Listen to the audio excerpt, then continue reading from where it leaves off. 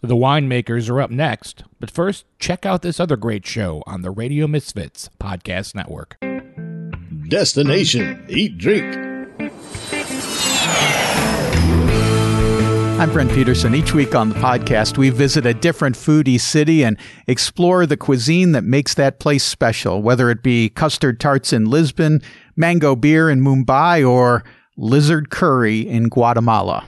Download Destination Eat Drink today on the Radio Misfits Podcast Network. From the birthplace of modern winemaking, Sonoma, California, welcome to the Winemakers. Local experts Sam Couturi, Bart Hansen, and Brian Casey, along with host John Myers, invite you to listen in as they discuss all facets of winemaking. So sit back, pour yourself a glass, and let's hear what the guys have to say this week. Wow, a ching and Ching, a pour, ching. and is it a Shannon pour? This I don't know. He hasn't said what it is, and it's a shiner, which I'm already aroused. I like it. I like it. This Hey, early in everybody, the welcome morning. to the Winemakers.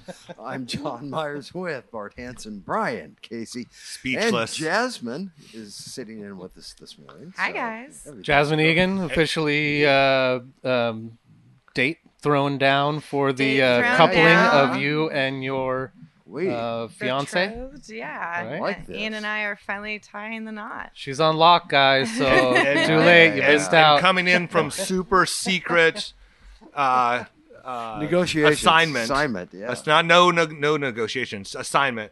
Sam Couturi. Who? Where? I wasn't. What are we drinking?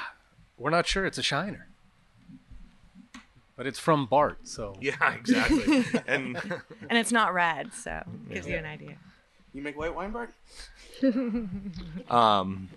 Sam, it's spring releases for some of us. Some of us are going to wait, and we'll revisit it maybe.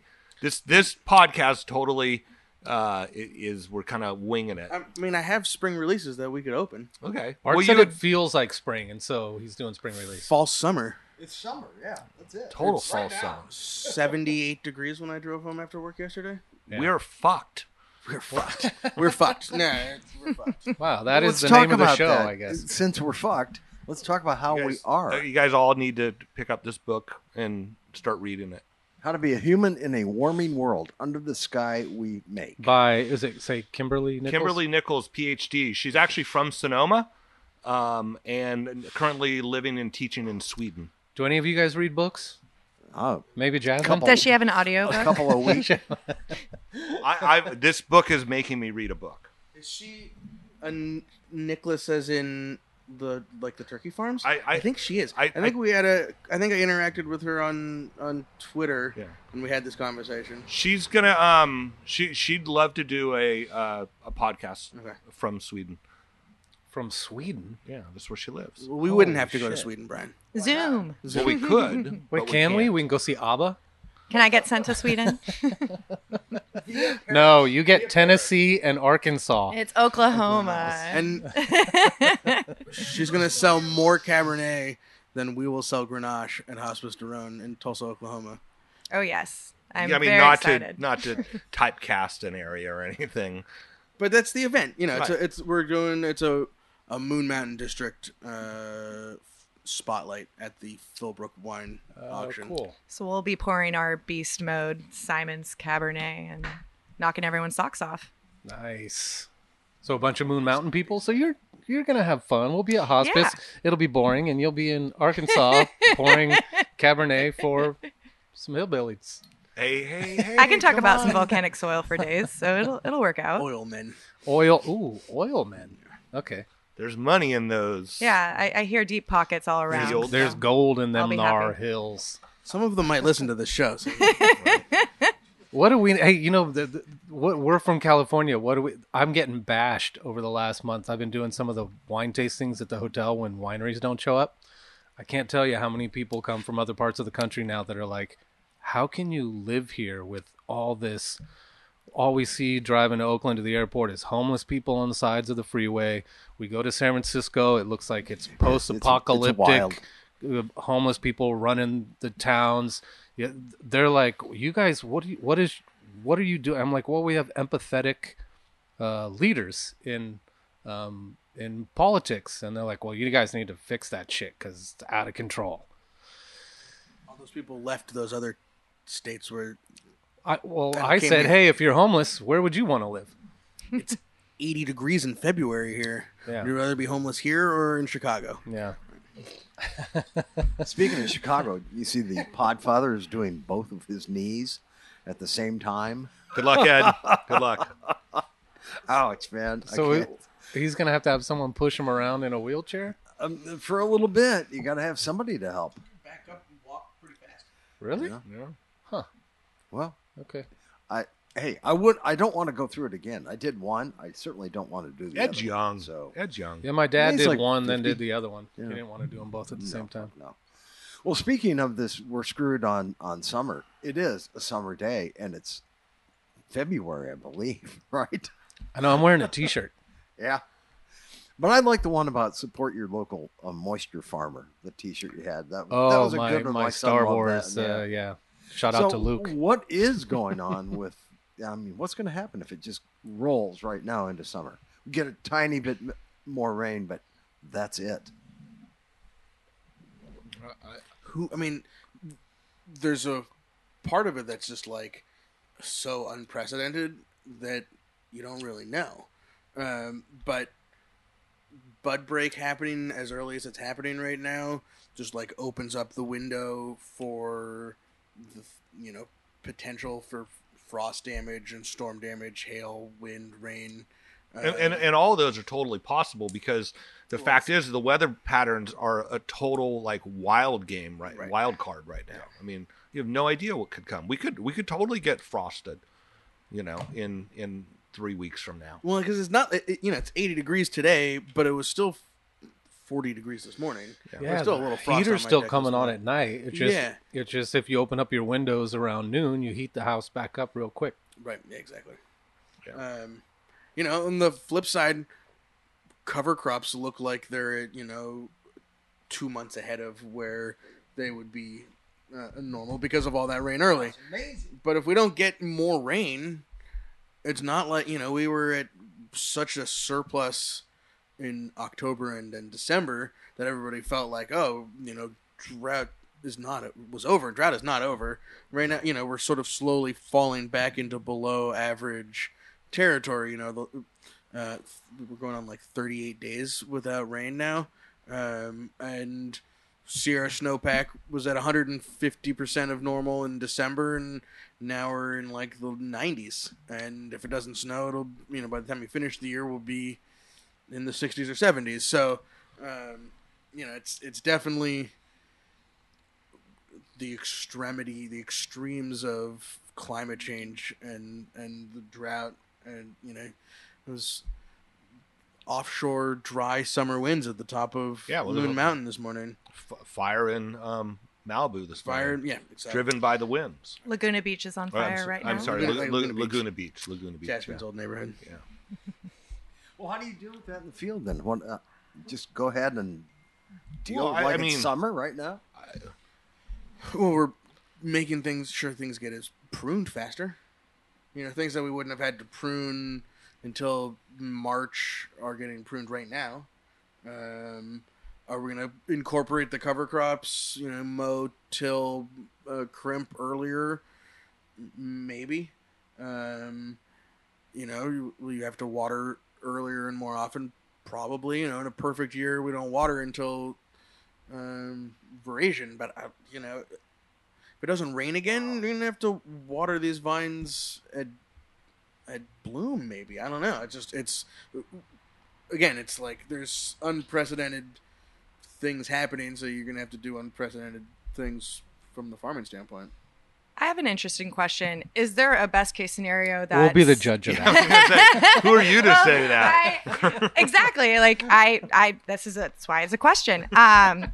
Since a lot of people are picking a little bit earlier, trying to avoid our inevitable fire season, is there any way that us starting early would get the grapes ready in a more timely fashion for that? Or are we still probably, these are all hypotheticals, but is there a possibility where our pH and Brix levels will be in an earlier set So have we not go through harvest up every year is what you're saying? I'm not saying we move harvest up. I think I mean, Jasmine, you pose an interesting question, and I think that's and Sam, of course, your comments mean more than mine, but if the clock of the life cycle of the grape starts earlier, I mean, right. Maybe we will, but it's all going to be dependent on what happens right. over the next, of course, X avoiding months. frost, right? Yeah, and because it's still not climate change. It's not like we're seeing a balanced. We're seeing some things happen every year, but again, we could have frost. We could have a crazy, March probably not March, but April of rain. I mean, who knows? Who knows? The problem is some of these factors are driven by the weather. So early warm, early rain, we're going to have these early bud breaks, but there's still some of it that has to do with the amount of light. What triggers bloom, what triggers veraison, what triggers fruit set, what triggers ripeness has as much to do with where you are in the solar calendar, right. from equinox and solstice and back to the autumnal equinox, that weather disruptions like this being out early, you might end up running veraison earlier and get bricks sooner, but actual ripeness is going to be triggered by the amount of light in the day and what the vine chooses to sort of what stages the vine is in because of that throw off the balances in a way that it's hard to say, oh, just because it's earlier coming out that we're going to be earlier to pick. You're not using grow lights. Well, and that's what you do with grow lights, right? I mean, it's the same thing. You use grow lights, and you change the amount of light, and the plant flowers, right. And right. It's the same. It's the same concept. It happens, 30 seconds every day with and we're feeling it right now. I mean, the sun is up earlier and it's lighter an hour later than it was a month ago. Right. Yeah, for sure.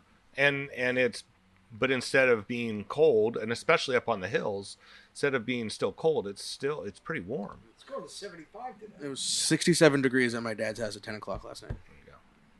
Well, and just your post yesterday was so triggering, like cover crop and sunflowers. Like you don't see sunflowers till like July. Like this is insane. Wow. And great, again, that's, there is the earliness of the things. And how early that big rain is part of why everything is so early this year right now, because things got to have that big winter drink 2 months earlier than they, see those, whatever that random sunflower seed that fell out of, something that landed in that vineyard, germinated 2 months earlier than it would have, if we didn't have 14 inches of rain, at the end of October. So there is definitely, the balance is off. There's a disturbance in the force for the moisture farmers out there. I will say that I did really appreciate having a legit colorful fall this year and having a really green winter. It's been gorgeous. Yeah. Anyone who's seen that, who was it that used to have the screensaver? Was it like Apple or Microsoft? It was Microsoft. Because that's what I used to think of when you would drive between Petaluma and Novato. It was in the summer, it was rolling brown hills, but then in the winter, it was those rolling green hills. It looked exactly like that screensaver. Well, that's where they shot it. Are you serious? No, that screensaver was shot was. I'm Petaluma. No. It was highway what's that 121 and Napa Road. Yeah. Right here in Carneros on your way to Napa. The Sonoma Valley. The Sonoma Valley. And between when that photograph was taken and now, there's 100 acres of vineyard on those hills. I'd like to compare them. I'd like to look now and see it then. Do this side by side. Yeah, there wasn't stripes of Roundup when that photo was taken. Did I say that on? Was that on there? Yeah, it's online. So it's online, baby. I'm not going to throw these people under the bus, but I went by a vineyard that I know was organic, and it had very, very obvious spray lines under it. There's still not a organic police spray. No, spray that's working like that, right? I mean, did Weed Slayer get its Omri badge taken off the back of the label? When all that came out that it had glyphosate? I don't know. Right, you're right. Did it actually happen? Yeah. Who knows? Did they buy it before? Well, that's the other thing, right? So, yeah. Or maybe they're just not getting certified anymore. Right. You know, we were just actually making fun of these farmers, not specifically, but people who are like, "Yeah, I'm organic, except for I spray some Roundup." Right? You're like, "What the? That's you can't know." We used to always say, you know, if Roundup was organic, everybody would be organic. Exactly. Right? And my friend George, who worked for a long time I guess he still does work for Monsanto. He used to say, you can drink Roundup. And I just go, George. You can also get cancer. Yeah. Right. Well, that's okay. Look what happened to the Marlboro men, the cowboys. Right. You can smoke out on that on the range. You're going to die out there too, man. So, hey, it's really interesting. We've been talking about this Roundup-free Sonoma County for a decade. And we kind of thought it happened. They took it off the shelves and not going to use it on public property anymore. So, you know, wherever they spray, at least they're not spraying Roundup. Or that's what I'm told now. What do you know, Sam? Well, I mean, they did take it off. Some businesses took it off shelves. I don't know that everything did. And you can still buy it commercially. Yeah, I think for the county, you're right. That did happen. I think they're still holding that true, John. Good. So I don't see any more weeds. Today in The Guardian, out of the UK, 1 in 3 Americans have detectable levels of toxic weed killer. I saw that article. Yeah. Didn't Ross Kennard post that? that? Kennard Family Farms posted that. Yeah. Are you going to post it? I just took a screenshot. I'm gonna dig in and actually read the full article because it says there's science that I don't understand. So I'll pretend I'll have to read it so I can pretend to understand it. It's just my job 6 days a week. So one of the things that we were actually talking about this morning, the reason that I was late, I was up on the top of Moon Mountain, and you think of Moon Mountain District appellation is 1,500 acres of planted vines. Enterprise Vineyards farms maybe 300 or 400 acres of that.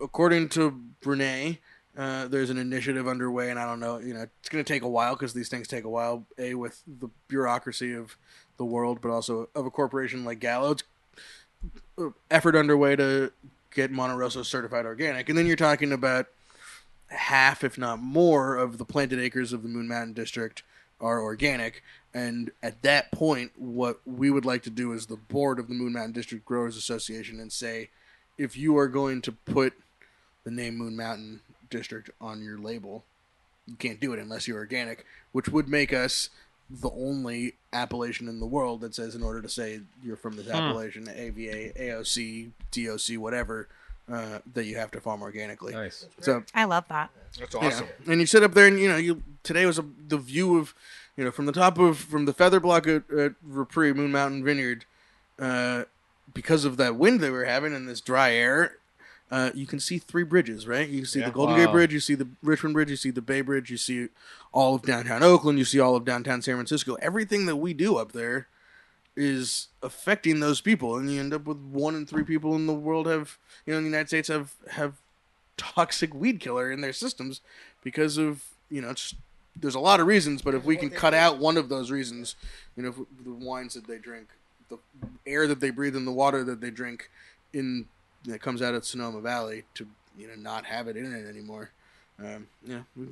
Every little piece of this, it's not just one thing. Every little piece has got to slowly change or quickly change. It's fucking 90 degrees in the middle of February. And that's the gist of the gist of the book that I was speaking about earlier. It's that, the science is out there. We know what we can do to change things. Now what it takes is, if you're waiting for political change and large movements, it's not going to happen. It takes each and every one of us to make changes in your lives.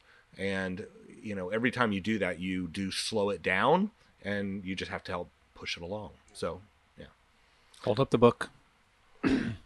Yeah, hold up the book hold for the book camera. for the listeners. Yeah. Hold up the book, right? Under the Sky We Make. How to Be Human in a Warming World. Kimberly Nichols. And PhD. yeah, so Of Sonoma Valley. Of Sonoma Valley, yeah. Now Sweden. Does anyone want to talk about Randall Graham? You mentioned Gallo. That was I actually brought that up this morning because if Gallo's letting Randall Graham do whatever the heck he wants, doing Rapasso style runs and drying them out in warehouses and driving all up and down the state finding grapes. If they can afford that. They can afford anything. The largest winemaker on the planet. They can afford to take their prize jewels, places like Monte Rosso, Stagecoach now, these vineyards that, it'd be better for the world and the farmers and the people who live around it to farm it organically. We all know, if you listen to this podcast over the last 5 years, it's going to make the wines better. And what are you putting the type of money that you're putting into farm Monte Rosso and to farm Stagecoach anyway, if you're not going to do it to make the wine as good as you possibly can? Yeah, they've been. How's that my transition out of Randall Graham? He's making a bunch of wines that we can't get anyway because they're like sell out in 37 minutes, and then you get a 9-page article from Elaine Hawk Waka Waka and Jancis Robinson about it, and now you really can't get those wines. Yeah. Thank you, Jasmine. Friend of mine. I just thought it was an odd pairing. Gallo and Randall Graham. Yeah. Well, I mean, this started obviously a while ago because he's got some wines out, and it was an opportunity for him. I mean, like, I totally see why he wanted to do it. He has all these crazy things in his mind, like the vineyard. I'm drawing a blank on the vineyard. You can't. Even if you can. Papachulum. Papachulum. Papachulum. And all that costs an amazing amount of money. So if someone like Gallo offered you to, you want to do experiments, we value your experience and your thought process. Yeah. Yeah, he's kind of like the Willy Wonka. Well, with no, all the new varietals and it's all not that he's the Willy Wonka. He got the golden ticket. He's both. He's both Willy Wonka and the golden ticket. Wow. Friend of the pod. And Bonnie Doon Randall, he's always sort of walked this line between sort of pushing the edge and avant-garde, but also in the corporate side of the wine. Bonnie Doon had brands, and the reason that Bonnie Doon got sold to the people who bought it is because there was SKUs in that lineup that are nationally distributed, screw top, the whole thing. So he definitely has a history of sort of having having a foot in both waters. Yeah. It's the golden ticket. If you have, and Gallo's doing this with a few people, right? It's a actually much smaller version than what they're doing with Dave Finney, who's has a similar sort of seems like a blank check to go out and do whatever he thinks will make good wine and sell. Right? Well, they've been on the huge, big side.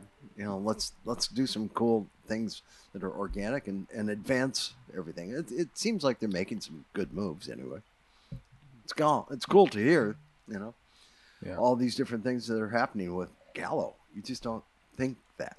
What was that? What's that movie with Brad Pitt about the A's where Moneyball, where Billy goes to meet the GM of the Reds or the owner of the Red Sox, and he says, don't you're gonna first person through the wall takes a lot of shit, and you're gonna catch a lot of hell. And the owner of the Red Sox says, well, the thing about having money, Billy, is that you don't really have to pay attention to what other people say. Well, and there is something to be said. There's probably a Gallo drone that's going to fly over us and listen to our conversation, so we should make sure we don't get shots taken.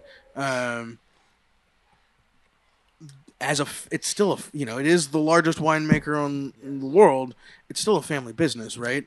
It's not it's not Constellation or Treasury, who are publicly traded, board of directors run, and you get kind of those are the brands, the companies that destroy brands. With if you look at it's polar opposite. What Quarterly Constellation did to the Prisoner to what Gallo's doing with the rest, Orin Swift and the rest of the Dave Finney portfolio. It shows you all you need to know about their California wine growers. I mean, they're just because they're from Modesto, we don't need to hate. Well, I mean, they're wine growers. They're in it for wine. Constellation didn't come exactly from wine originally.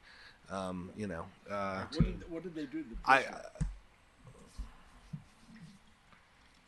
Same taste. Let me spit that out real quick.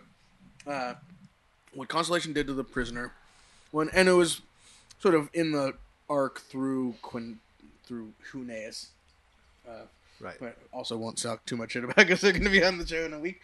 But what the Prisoner started as was an uber blend of everything that Dave Finney could get his hands on from Napa Valley that wasn't Cabernet. So it's Zinfandel-based blend, essentially. But, Dave Finney's this talent as far as blending and creating these wines. And as the Prisoner grew, and it was not cheap. I mean, it wasn't expensive, but it was a $50, $60 bottle of wine.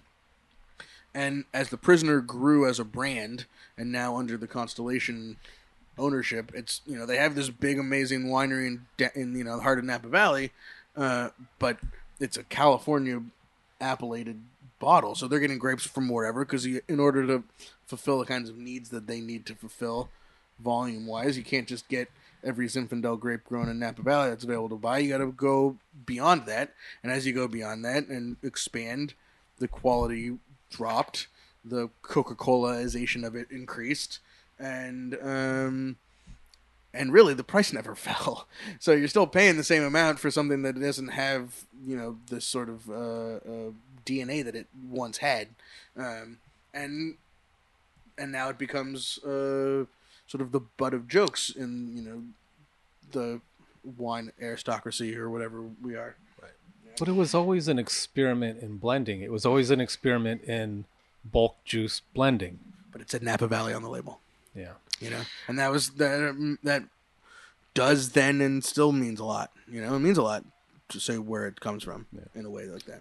I will say, though, what it did do that is beneficial from my point of view is it got your, average I buy my wine in a grocery store person to get to that price point. And then they come here and I'm for Zin. Yep. And then they come here and I'm like, hey, you want to try single vineyard, organically farmed, hand harvested Zin? Oh, by the way, it's the same price and 1,000 times better and organic. Like, it got people to that point. And, I feel like the Prisoner's outreach, kind of elevated people's understanding of, wine doesn't have to, come into a big jug, and it can be a little bit more expensive. And once you're at that point, hey, guess what? You can get a much better quality wine for the same price, if not cheaper. I dig the jujitsu of that argument, Jasmine. Get people to pay $50 a bottle for something that sucks. Or doesn't not suck, but it's better than what they were drinking before. And then go, here, you can spend the same amount, or maybe a little bit more. Well, Moonman District. I was going to say, I had an experience where I got to switch in that we were out over the holidays to a restaurant that had very limited wine list. A couple of the things I was interested they didn't have, but they had the Prisoner, and they had the Prisoner at what I thought was an incredible price for what the Prisoners charged. So I ordered the wine. Didn't have anything saying that it was a Cabernet. It was the Prisoner Cabernet. Right. And it was a California appellation, and it was weak and insipid. Right. And so I totally fell for it. Like, instead of the name. I mean, yeah.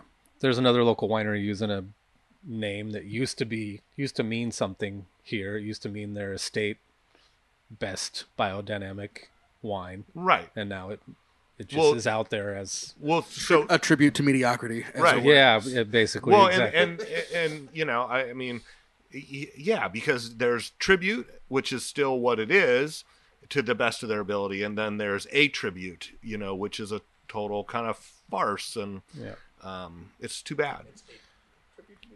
It's a tribute to mediocrity. So I wanted this is a picture that I showed some of you guys that Dan Chapman, the somm that was working at the Fairmont with me, he's now back in San Diego, but he was in a museum the other day, and he saw this. This is from 1815 by Goya, and it's not exactly it, but it looks like very similar to the prisoner label.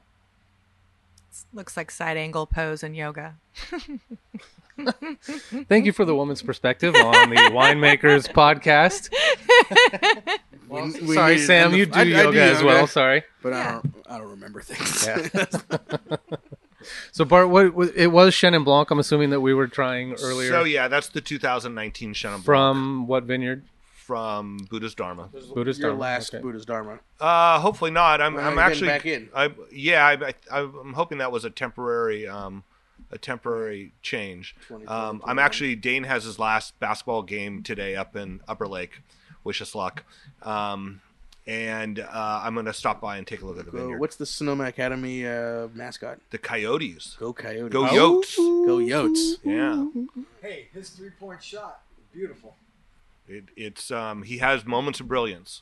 And then so game today and then tomorrow he starts track and field.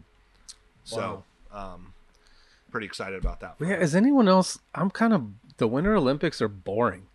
I liked the snowboarding, right? And then skeleton. Me and Abby were watching skeleton last night, and I said I think they call it skeleton because you're going down basically a skateboard on a water slide of ice. You're gonna succeed or you're gonna be a skeleton, and you're gonna hit your head. But the thing about skeleton is skeleton's not that much different than the luge. It's just for people who want their head to hit everything first, as opposed to head their feet. first. Which Abby was like, "Yeah, I'd go head first."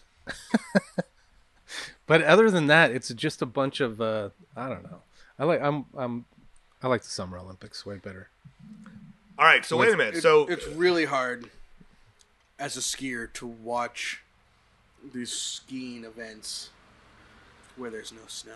And isn't that weird where they pull back and show the mountain and it looks like a normal mountain and then strips of white. A white run that they built. Yeah. And it's not a ski resort. It was built for this. For the Olympics. And there's this argument that I've read that it's like something to be said for it's sort of like the honesty of it. That there's no like wool trying to be pulled over. That just like we pumped a bunch of snow into the Gobi Desert and made a ski run. Keep shopping at Target and Walmart and pay for that shit. And I read that everybody's seen the image of the snowboarding with the jump with the it turned out it's not nuclear. It's a coal. It has something to do with coal production. Even better. And wait a minute. No, it gets even better. It gets even better. And the reason why they built it there, it's a way to show how progressive China is. It's an abandoned coal factory, and they're showing what good they've done and how they're evolving. Because they turned it off for the 2 weeks. Yeah, exactly. Everybody leave. Turn it off. See how it's clean coal. It's actually white. White coal. Texas tea. A trillion gallons of water later. Yeah, what's the big deal about making the snow that's so unenvironmentally friendly? All the water. Is that it? A lot of water and a lot of power.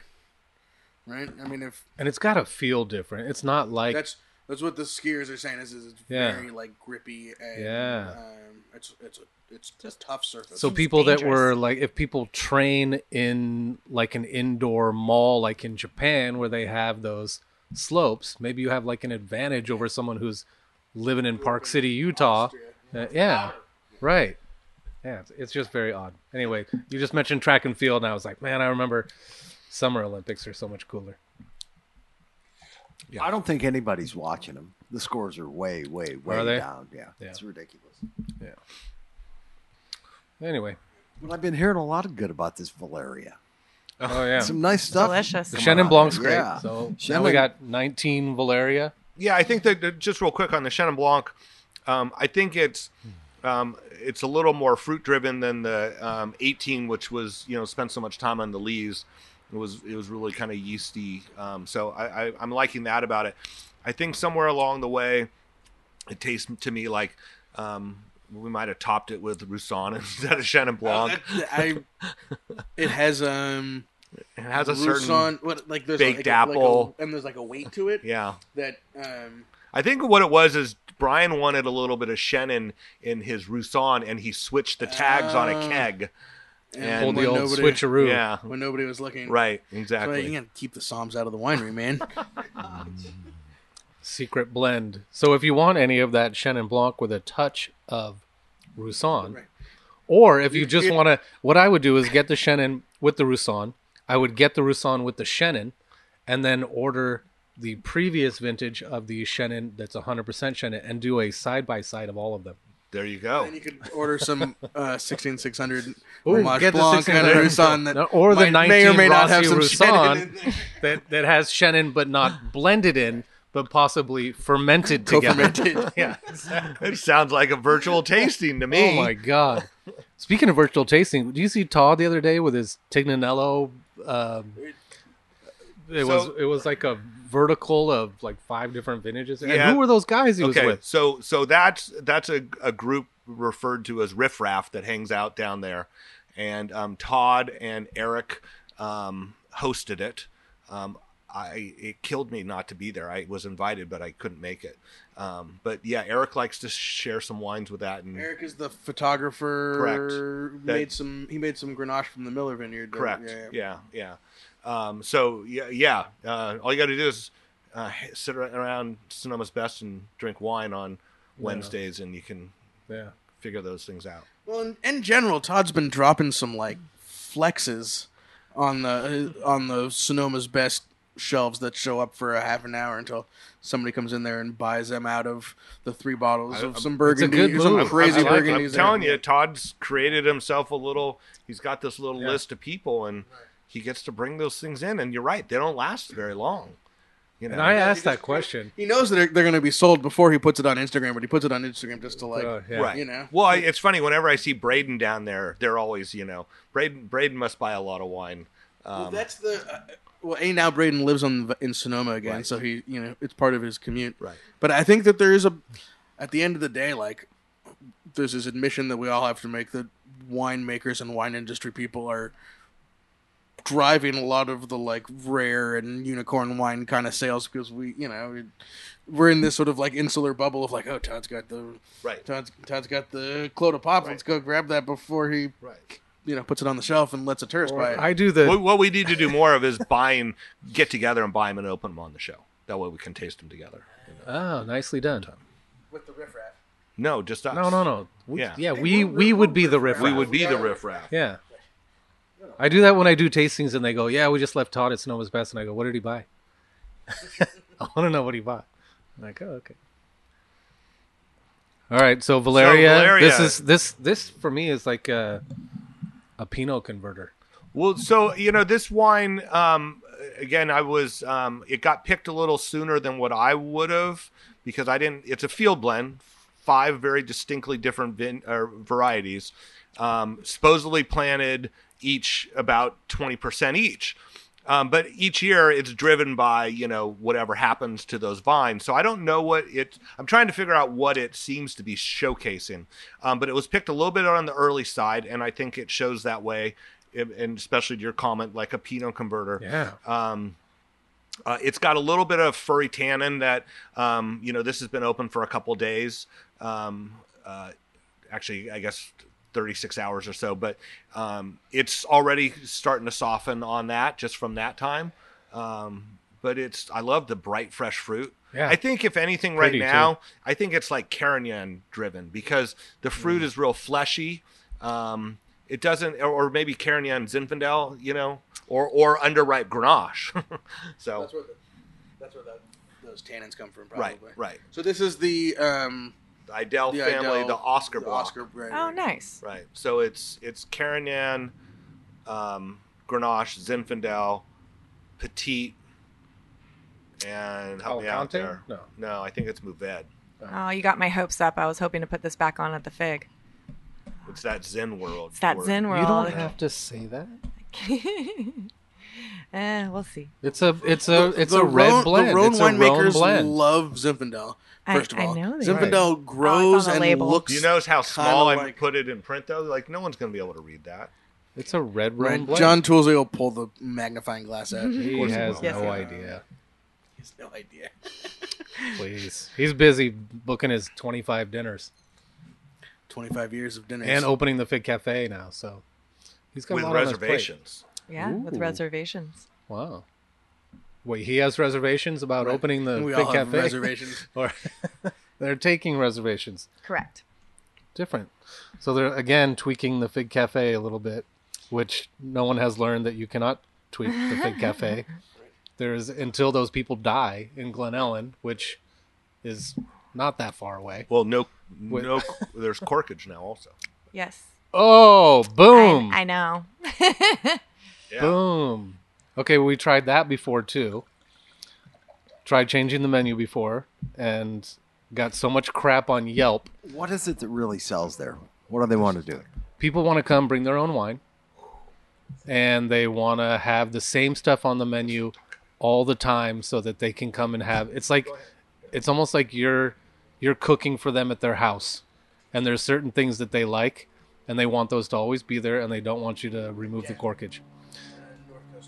Well, so when these people are moved out and these million people move in with the new... Well, that's the thing is new when SDC Sandra campus. did the remodel, there was the opportunity where she fucked up, and she will say this, is that she didn't change the name. If she just would have changed the name, it could have been whatever. But anything but the Fig Cafe, The Glen you could Ellen have done Cafe. whatever menu you wanted. You could have charged corkage, and if people went on Yelp and complained, you say it's not the same restaurant. Because people seem to go to Glen Ellen Star and pay corkage, which is right down the street. So how come they can't pay corkage 2 doors down? I know. I like bringing wine into places, but I also like working at a place that charges corkage. Oh, what do we got? I like going over to the Fig because I get McLaren by the glass. Oh my God. McLaren Syrah. Hey, it's a beautiful thing. He just got a really... I saw something on Instagram, too, about his Syrah that was... I don't even remember who it was, but it was very complimentary of the Syrah, which made sure... It's good stuff. It is. It's good. And the Viognier, if you still haven't had his Viognier, we're still pouring the 2020 Viognier at the hotel. It's just one of my favorite wines to drink in free time. Hi, how are you? Good. Hold up. The neighborhood segment on the winemakers. It's like Mr. Rogers. Remember when people would just come by at Mr. We've Rogers' had neighborhood? the women's view on yoga, and now we have neighborhood segment. That's cool.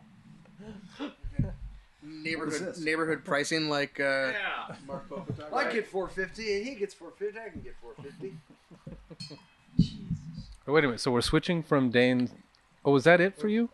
No, I think Yeah, where's the just Shiner? 2 wines. Just a Shiner you know what? and Larry. The Shiner is a total Shiner. Okay. And it's got a Dane Cellars cork in it, but it was way down low in my rack, and I think I gave a friend that made homemade wine some corks one time. And he gave me back some of the wine and it was Shiners, right? That definitely wasn't a new bottle because of the way that had that sediment forming around the shoulder of it. Yeah, It well, definitely no, wasn't the cork something was newly bottled. the cork was an 09. So, I mean, you guys are welcome to talk or taste it, but I'm just not Do sure you what still it is. have some 09 Syrah? I do. I'm taking it down to hospice. All of it? Well, the little bit that I have left. Okay. For the library tasting. Yeah. I mean, I think I have like 7 cases of it. I still have a bottle of it. And I think it's still... Yeah. It's tasting really good. And then I asked Casey Graybell to bring some of his skin contact carbonic Grenache Blanc, which he made 22 cases or something of, but I asked if he would save a few for us to bring it down to hospice and drink down there. Sounded unusual. Hospice and is going to be interesting. busy. It's gonna be It's going to be awesome. And I got some wines from Lyle, from a winery in Walla Walla, Oregon. Some dude up there, Martin Lyle something. Fass? Yeah. Yeah. It was on one of the emails? I'm on his email. Oh, now. it was that Pinot that he... There was a Syrah, a Pinot, and I got a His bottle only of his only Gruner. domestic. Basically, that's why I jumped on it. I guess I missed When is it gonna? And it was from Milton Freewater. When is it gonna ship? Do you know? It's already here. So truth be told, what I did is... Oh, you went above and you went around the normal procedures. And, yes. Yeah. Oh. I didn't want to have to wait. And so I just Psalm. went Pulled a directly, Psalm card. Pulled a Psalm card. directly to the source, and it was at my house in 3 days. I want to make sure I had it by hospice, because I want to bring the Syrah. Guess good things come to those who ask, right? What is this beast? That's why I didn't want Jasmine to decant it. This is why I wanted to decant it. It's about watching it open in the glass. This is... Petit Sirah is like 5 different wines. It's a wine when you first open it. It's a wine 15 minutes later. It's going to have to be on the t-shirt. 45 minutes later. It's a different wine an hour and a half later, and it's a different wine tomorrow. Jasmine, do you want to introduce this? This is 25 cases, super small project, brand spanking new.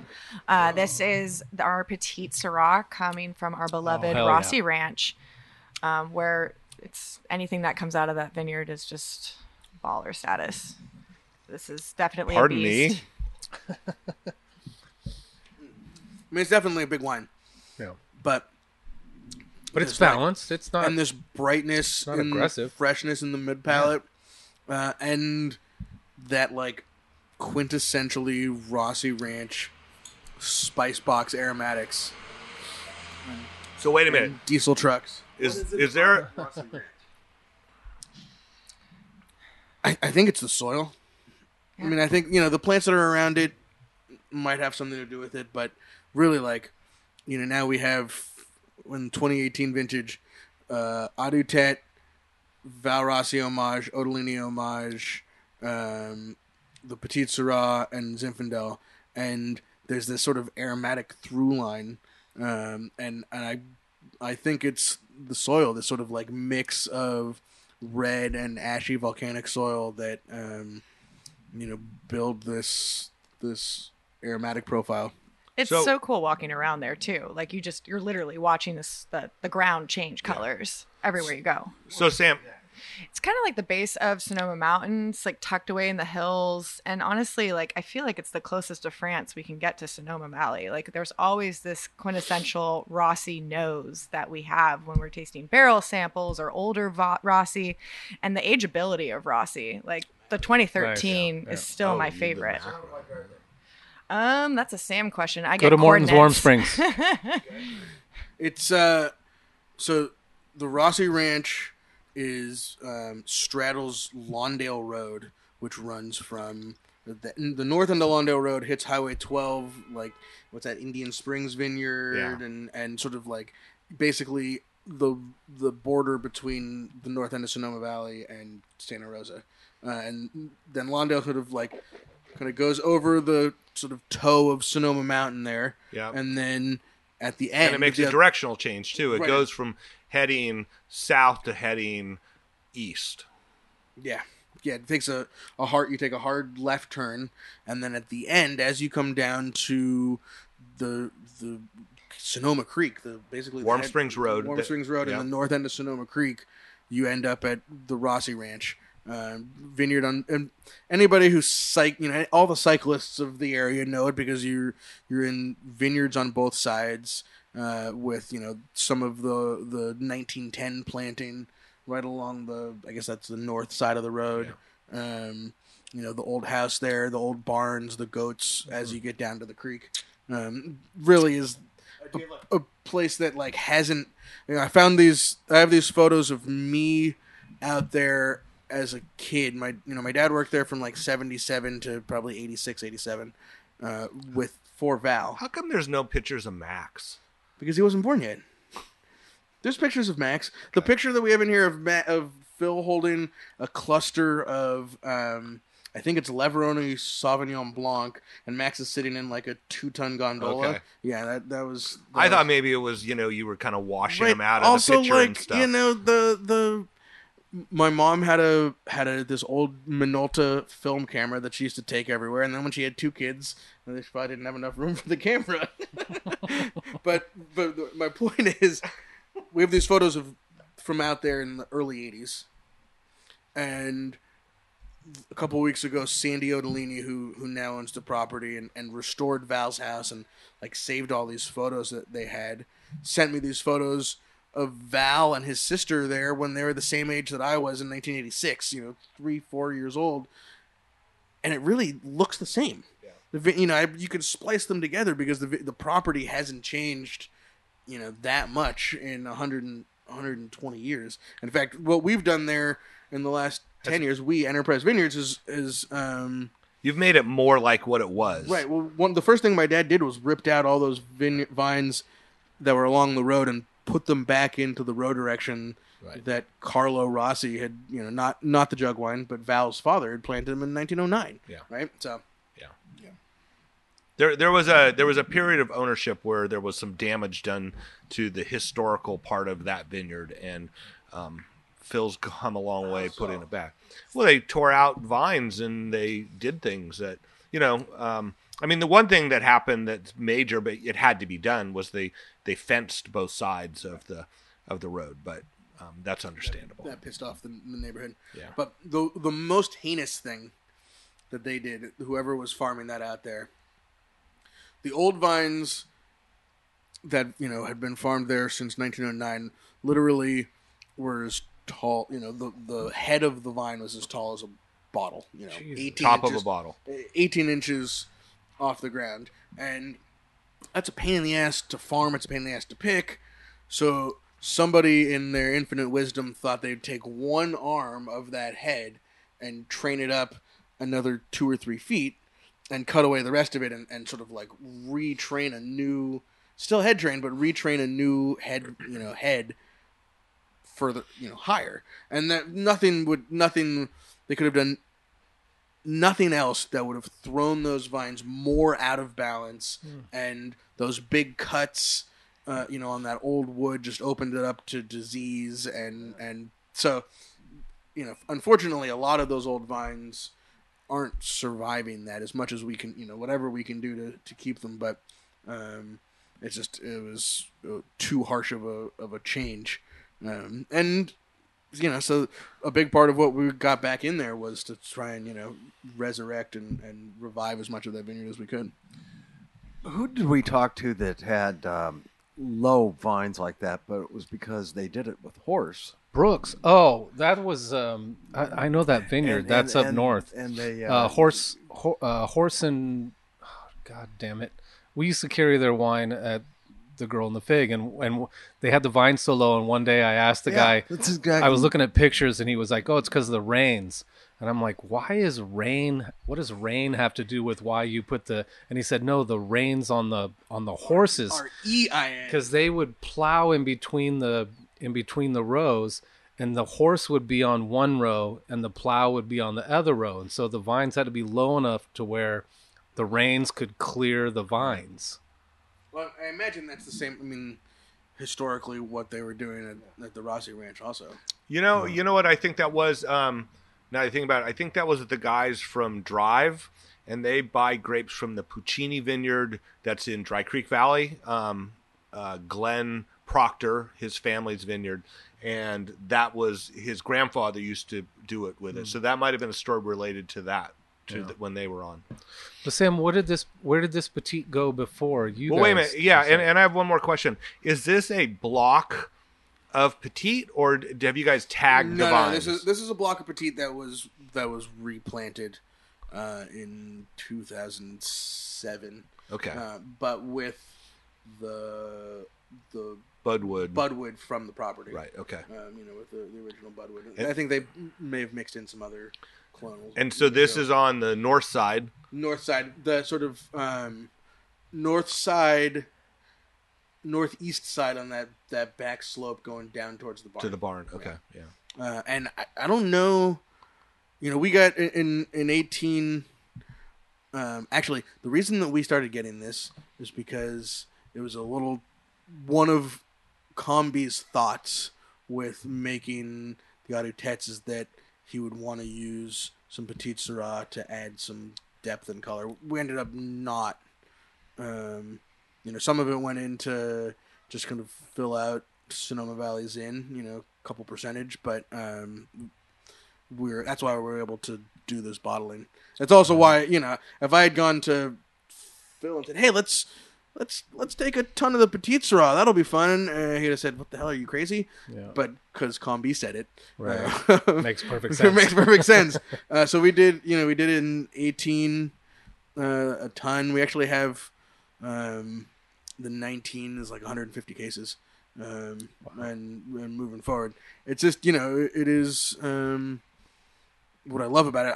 I'm not a huge don't know a whole lot about Petite Sirah, but it is just so Rossi Ranch. Yeah. Almost even before it's Petite Sirah, it has that, the intensity, the structure, the tannin of the Rossi Ranch that you get from all those varieties, and it's certainly a wine that's gonna age, but it's got this, again, that sort of spice box characteristic, this freshness in the mid palate. It's fucking awesome, and these are the kind of wines I love to have. Anytime you see 25 cases made, that there was one barrel, there was no blending, there was just what we had is what we had, and we put it in a bottle, and very few people are going to get it.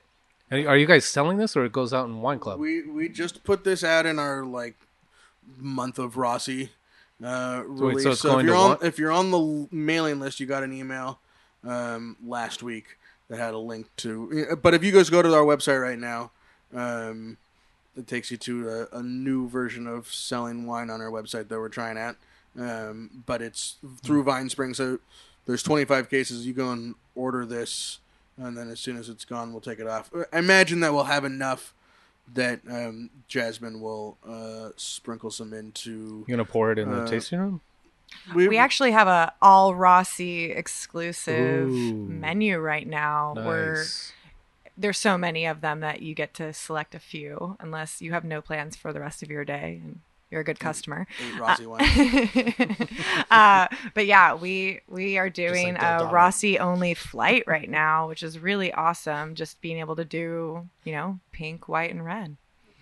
Super cool. Mourvedre, Roussanne, Homage Blanc, the Mourvedre Rosé, Roussanne, the Homage Blanc can be in there. And you have the Petite Sirah, the Zinfandel, which we also did 25 cases of, 18, and then Library Rossi 17, which is the 17 Val Rossi Homage, which is the current release. Maybe we'll open an 18 Naughty Rossi Grenache. But you should really come for the 13 Rossi. Oh boy! Although somebody told me the 15 right now is in it, so we're going to open a 15 this weekend and see how it. We can open the 15 and the 30. I ordered it. Okay, cool. Should be here. Behind the velvet. You can't pour wine that's in the warehouse and not in the tasting room. Right. So yeah, maybe we'll open a 15 and a 13 this weekend. So I love it. We've got some friends of the pod coming in too. Your coworker Tyson's coming on Friday. Oh, Tyson and Megan. Yeah. Okay, shout out. Tyson, who's been working in the purchasing department for the last, 3 or 4 months or something. It's been nice to have someone who actually likes wine working in the I'm sure. beverage purchasing department. Some good conversations get started. Cool, that'll be fun. Cool. You guys just get better at making wine every year.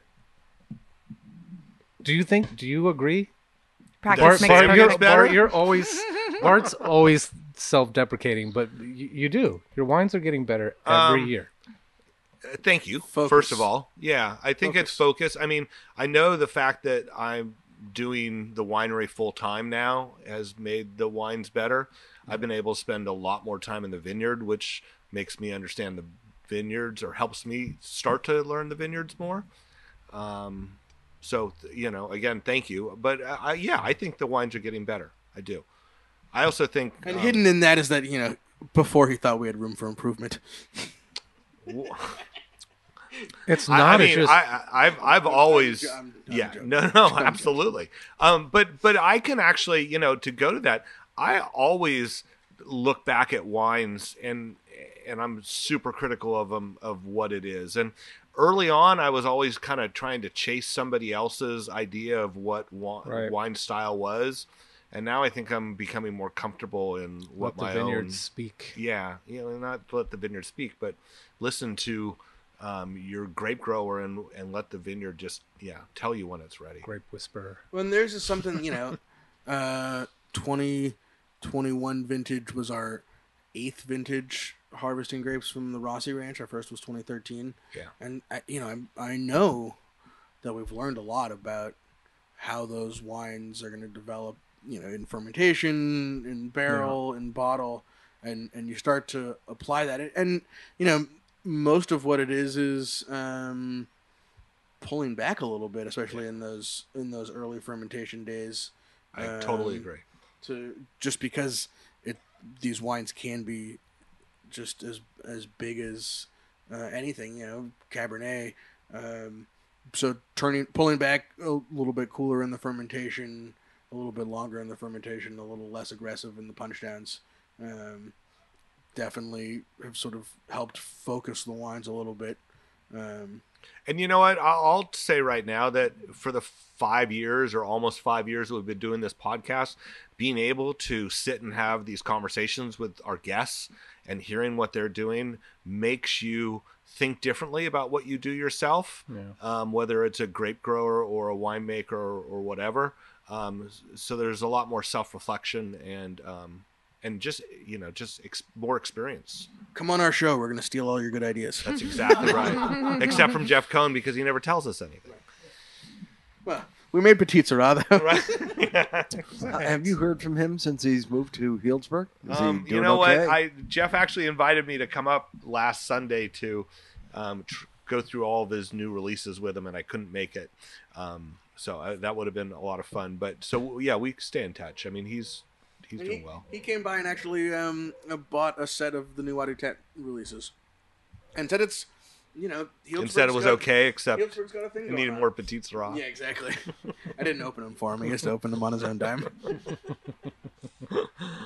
That's what he said. He said the Healdsburg tasting room was worked out real well, and he really likes the winery where he's making his wine at. I see he's been real LaPrenda happy. moved into his old spot, but there was somebody in there between Jeff leaving and LaPrenda. No, there wasn't. Nobody at all? Yeah, no. Whoa. So this is a 2009, Brian, that you're pouring, and I'm pretty sure that that's a 2009 Lo Chamazal, which would have been the very first year that I got it from them. And it that was a wine that was picked. But this is maybe a home winemaker version of it? I don't know. I think that's just my wine. I think that's just what's happened to it. I mean, it's a 2009, so it's a 13-year-old, 15.5, 3.99 pH Zinfandel, because that was the type of wine I was making at the time. I'm not sure. Brown sugar. That's the problem with, shiners. You just don't know. Yeah. That's what makes them fun. It's tired, is what I would say. So this is what I see on my hike every day. This is that vineyard? Yeah, Okay. at the top. Mm-hmm. Yeah.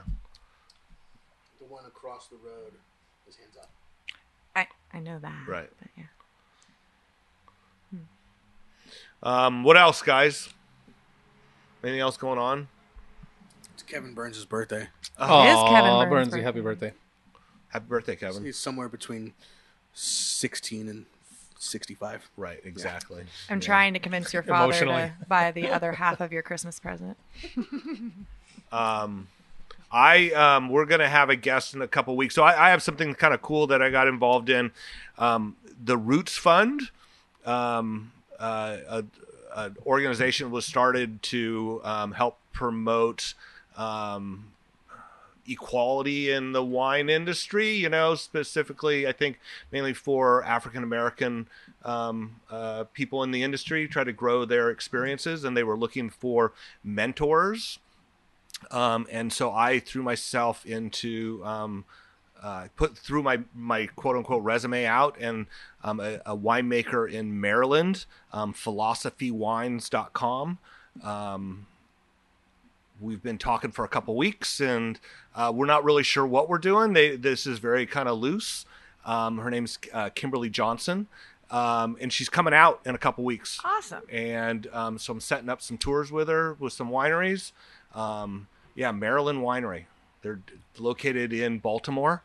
Or is she getting? Well, we'll have to find out when she gets Grapes here. are Maryland grapes. Grapes are Maryland Yeah, grapes. so we're gonna have her on the show if that's all right with you guys. And I'm anxious to see the wines that they're making.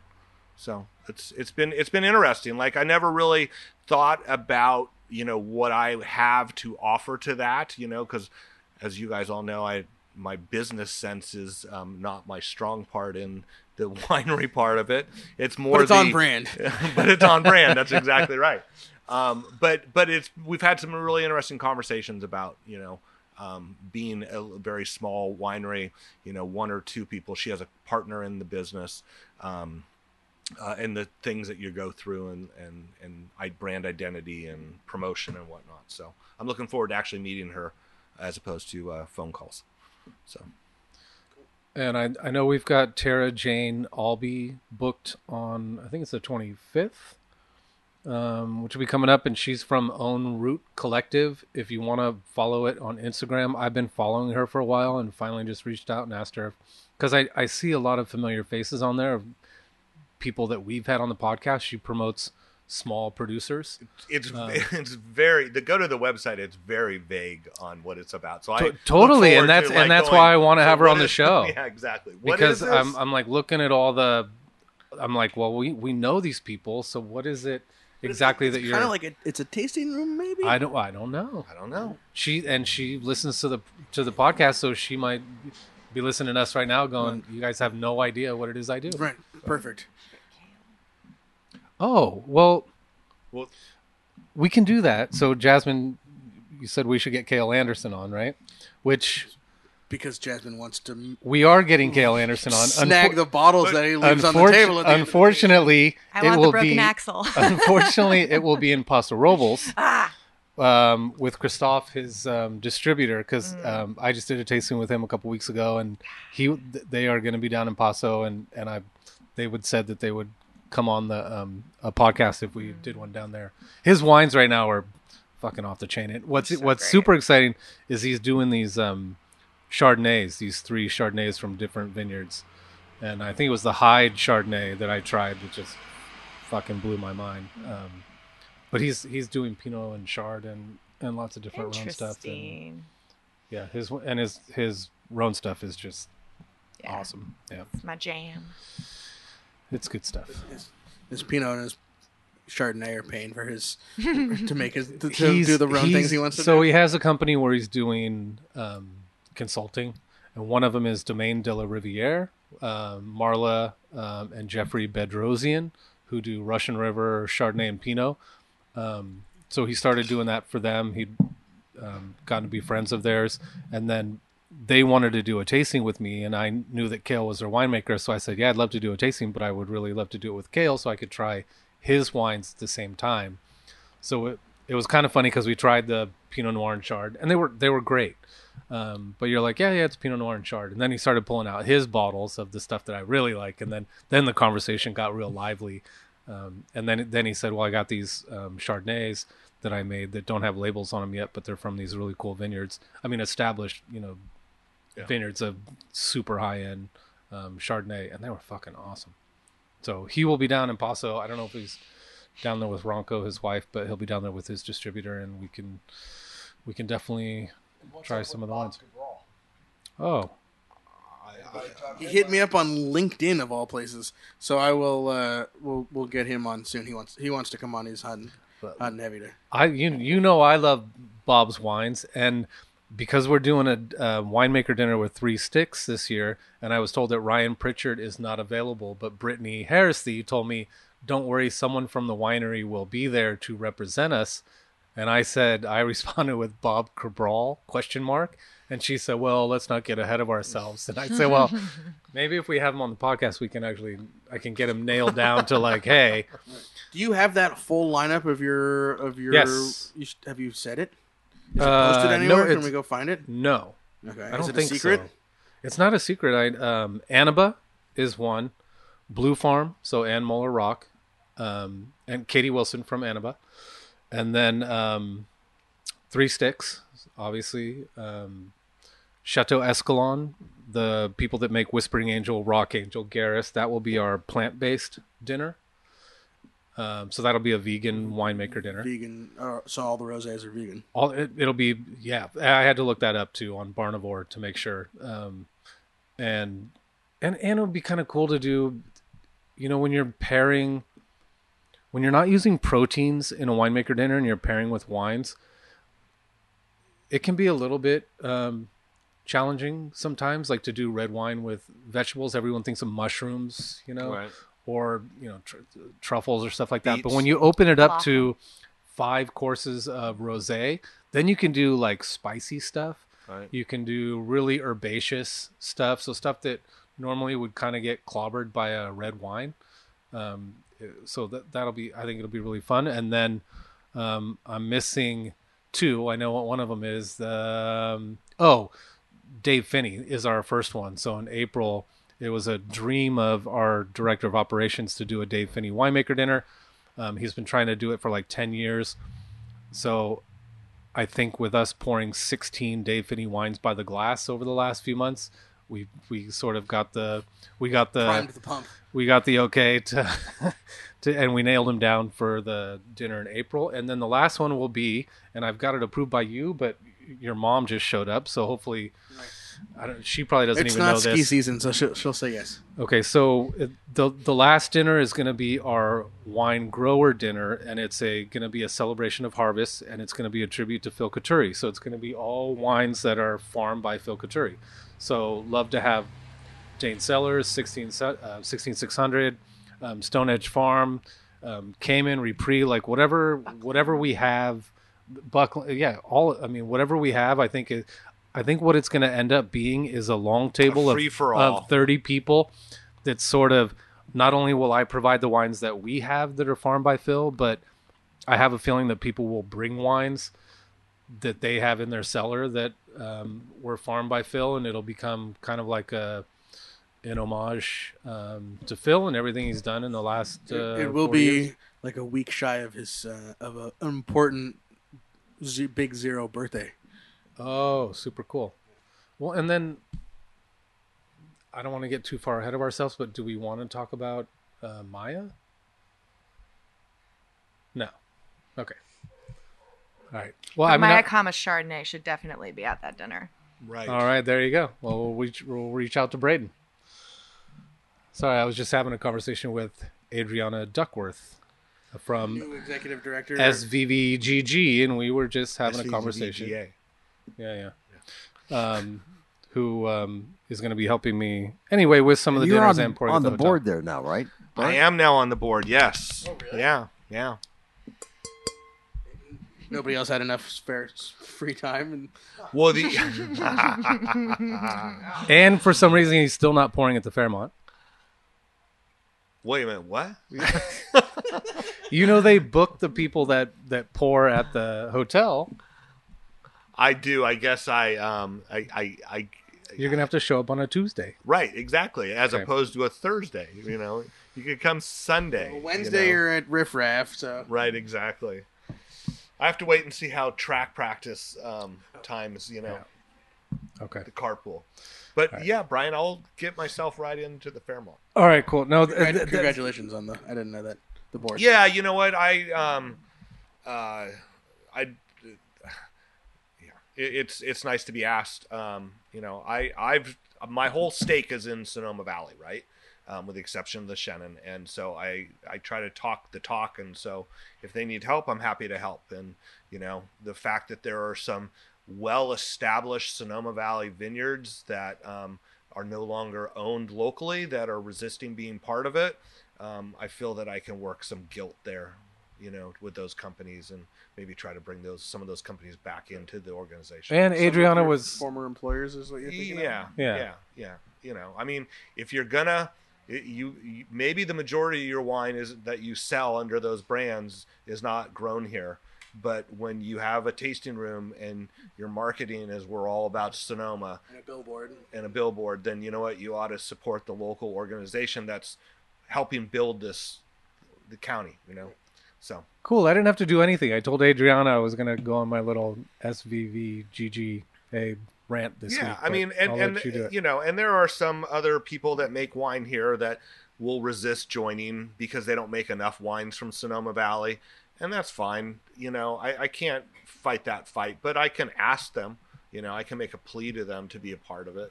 Well, and more importantly, I think what we were talking about is kind of taking it back to the everyday wine consumer too, and right, yeah, and not doing dinners for $350 a plate. Right. And so here's something that and I think I can talk about this. So the Sonoma Valley Vintners and Growers has taken over the Vintage Festival. The Vintage Festival, the organization that was running it wanted out. there was a chance that maybe an outside operation might come in and take it over and do whatever they wanted with it. And so under Maureen's guidance, the longest running parade in the history of California, right? Yeah. And so Maureen, started with Maureen, they worked it out. So we are now in charge of it. And so there's been some discussion of, where we take that back to. And, I think some of my earliest memories of going to that were hanging out at the barracks and the Mission for the gala festival with the Couturiers, and tasting some great wines and just great things. And I remember when they used to do the public tasting on the plaza, which was always very much a Sonoma Valley thing, and people would come from all over for that. And that was for anybody. That wasn't a $500 ticket. That was, you could buy tickets and go taste. And so anyway, it could be super exciting. It's during the vintage, it's during harvest, which makes it a little hard for some of the people on the board and whatnot. But I think it's perfect for the organization. Well, there's a lot of people here that time of the year. Yeah. All right. Any other shout outs? Not from me. I'm good. How about a shout out to a listener and Jimmy Powers, who went took a bottle of our Mourvedre Rosé on vacation. Yeah. And was drinking it on the slopes of Vale or Breckenridge or somewhere. Beaver Creek, I think. Beaver Creek. Yeah. Either way. Take more wine on vacation. Yeah, absolutely. But that's a commitment, right? That means you got to put it in your luggage, which takes up space from your socks and your underwear. Throw $50 down on an extra bag and bring 6 bottles where you're going, and you'll save a lot of money drinking overpriced resort markup fee wine. King Estate Pinot Gris at $90 a bottle. Right. Yeah. Well, there's other things that are very simple to do, and this is from experience, is take a wine shipper and check it as a piece of luggage. And so just pick it up at the at the luggage ferry. I don't know. I've seen too many YouTube videos of those guys throwing You're stuff. going on vacation. And we'll ship it to your hotel. There we go. It'll be waiting for you when you check in. Yeah. Yep. Don't tell us. Tell Jasmine you're going on vacation and where you want what you need shipped, and it'll be there when you get there. Nice to have Jasmine on the pod today. Absolutely. Yep. That's it? I'll give you a shout out. That's it? It's nice to be here. Yeah. All right, everybody. Thanks so much. We will see you next week. Thanks for listening, everybody. Cheers. Cheers.